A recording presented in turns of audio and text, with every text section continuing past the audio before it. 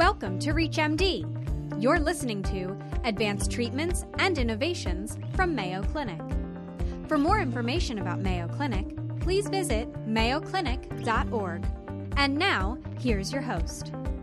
Proton radiotherapy has been in existence for a number of years. In fact, the first clinical patients were treated in the 1950s, but it wasn't until the last 20 years when proton radiotherapy became widely available to cancer patients. And now, since its prevalence shows no signs of slowing, it's time we take a look at the benefits and the challenges of proton radiotherapy. Coming to you from the ReachMD studios in Fort Washington, Pennsylvania, this is ReachMD, and I'm your host, Dr. Jennifer Caudle. And joining me to discuss this treatment option for cancer are Drs. Anita Mahajan and Dr. Robert Foote. Drs. Foote and Mahajan, welcome to the program. Thank you.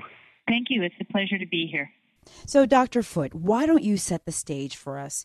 What should we as physicians know about proton beam therapy? Proton beam therapy is a more targeted form of radiation therapy when compared to conventional X-ray radiation therapy. With X-rays, they pass all the way through the body, treating not only the cancer target, but the normal organs that surround it. And it's this dose of radiation from the X-rays to the normal organs that causes the acute side effects of radiation therapy and leads to the long-term side effects and complications. Protons just go a certain distance and then stop, eliminating a lot of the entrance and exit dose. So there's a lower dose of radiation to the normal organs and fewer long-term and short-term side effects and complications. This allows us to actually give more radiation treatments and a higher dose so that we can cure more cancers. One example is a skull-base chordoma. This is a relative radiation-resistant tumor that requires a high dose of radiation to cure it. But it's located right next to the brainstem and the brain and the ocular structures,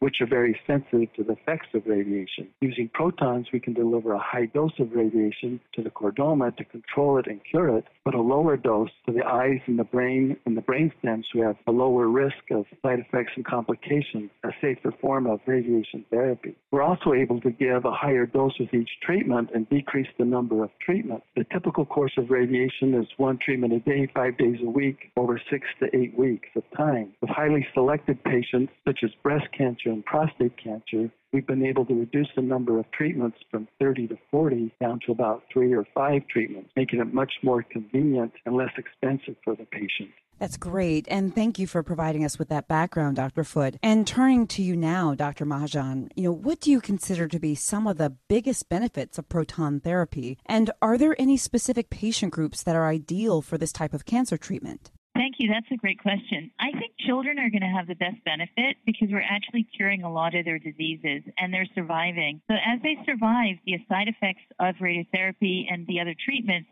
show up. And it's the low dose of radiation that we can impact with proton therapy. So in traditional type of radiation, as Dr. Foote mentioned, the low dose of radiation goes to the structures next to the cancer and away from the tumor. And then that low dose of radiation can be eliminated with proton therapy. And so there should be fewer side effects related to that reduction. So right now we're curing about 85% of our cancer in children, and we need surgery, radiotherapy, and chemotherapy. As these patients survive to be adults, they are developing chronic health problems related to these treatments, the surgery, the radiation, and the chemotherapy in at least 90% of the survivors. In 20% of these patients, health problems are so severe that they can actually lead to an early death as young adults from secondary cancers and heart disease. Proton therapy, because it provides less dose to the surrounding tissues and the organs in the normal non-target areas, there should be a reduction in the side effects associated to those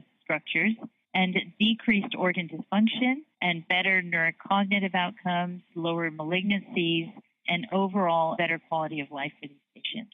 And looking at it from the other side, Dr. Foote, what are the biggest challenges in treating patients with proton beam therapy? One of the biggest challenges is identifying the patients who are going to benefit the most from the proton beam therapy. Certainly appropriate patients are those that have cancers that are sensitive to the effects of radiation, where we have an excellent chance of curing them, and they'll have the opportunity to live a long life. The other important selection factor is the location of the tumor. If the tumor is located to a very critical normal organ that's sensitive to the effects of radiation, such as the eye or the brain the brainstem, the spinal cord, the heart, or the lung, then they're more likely to benefit from the proton beam therapy since it's more targeted and would cause less harm to those normal critical structures. And then as Dr. Mahajan mentioned, age is a very important factor.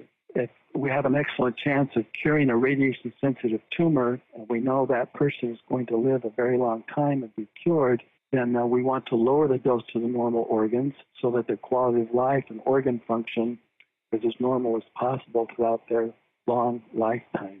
We're doing a lot of research to help identify the patients that will benefit the most from radiation. We're collecting survival statistics, complication statistics, quality of life information, both from the patient and from their providers, to help us identify those patients who will benefit the most from proton beam therapy. And how about you, Dr. Mahajan?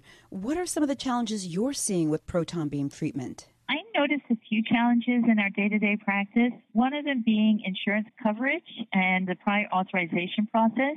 This introduces delays and it causes a lot of anxiety in our patients. We do fear that it can actually contribute to decreased tumor control because of these delays. Access to proton facilities may be a bit of a challenge, especially for those patients who live away from a large city or a large academic program. And so the travel costs and the day-to-day access can be limited. And a lot of the proton centers have a certain capacity. And if we really fully embrace the benefits of proton therapy, the existing proton centers might be flooded. The other thing is on the technical side, proton therapy is very precise. And we have to take a lot of care and pay a lot of attention to immobilizing the patient, paying attention to the internal patient movement. And we have to make sure that we're targeting well on a day-to-day basis and making sure that we take into consideration all of the variables that can happen within that treatment and between treatments. And very young children require sedation. And so those are things that we have to sort of work with on a day-to-day basis. And what we have to also know is that protons do behave a little bit different than X-ray therapy. And really leveraging those differences and understanding them better is a future challenge. For those of you who are just joining us, this is ReachMD, and I'm your host, Dr. Jennifer Caudle. Today I'm speaking with Drs. Anita Mahajan and Dr. Robert Foote about proton beam therapy for patients with cancer. So, Dr. Foote, continuing our discussion on what we should know about this treatment option, tell us what's most exciting to you about proton beam therapy? I'm most excited by how well our patients seem to be doing. They're tolerating the course of treatment much better with fewer acute side effects and complications. They're enjoying a better quality of life, short-term and long-term. The shorter course of treatment for selected patients is much more convenient and causes less financial and psychological distress. And it's exciting to be able to lower the cost of medical treatment by offering fewer treatments rather than more treatment. Okay, and unfortunately, we're almost out of time today, doctors, but before we go, I'd really like to hear from both of you on what you think the greatest takeaway is for our audience listening today. Dr. Mahajan, let's hear from you first. So I think for the appropriately selected patients, proton beam therapy is associated with fewer and less severe side effects and complications. There should be fewer cancer recurrences, better survival, which leads to decreased overall expense and increased convenience. If you have a patient that might benefit from proton beam therapy, you shouldn't hesitate to reach out. We're happy to share what we know and collaborate on how we might best improve that patient's quality of life. And even though I'm a radiation oncologist, I always tell my patients that I'd be very happy if I never treated another patient with radiation again. We're not there yet, and we may never be there in my lifetime, but I do hope that we will get there one day. We work very closely with our medical oncologists and our surgeons to come up with alternatives and to reduce the need for proton therapy or any type of radiation. And there's a lot of effort on clinical trials.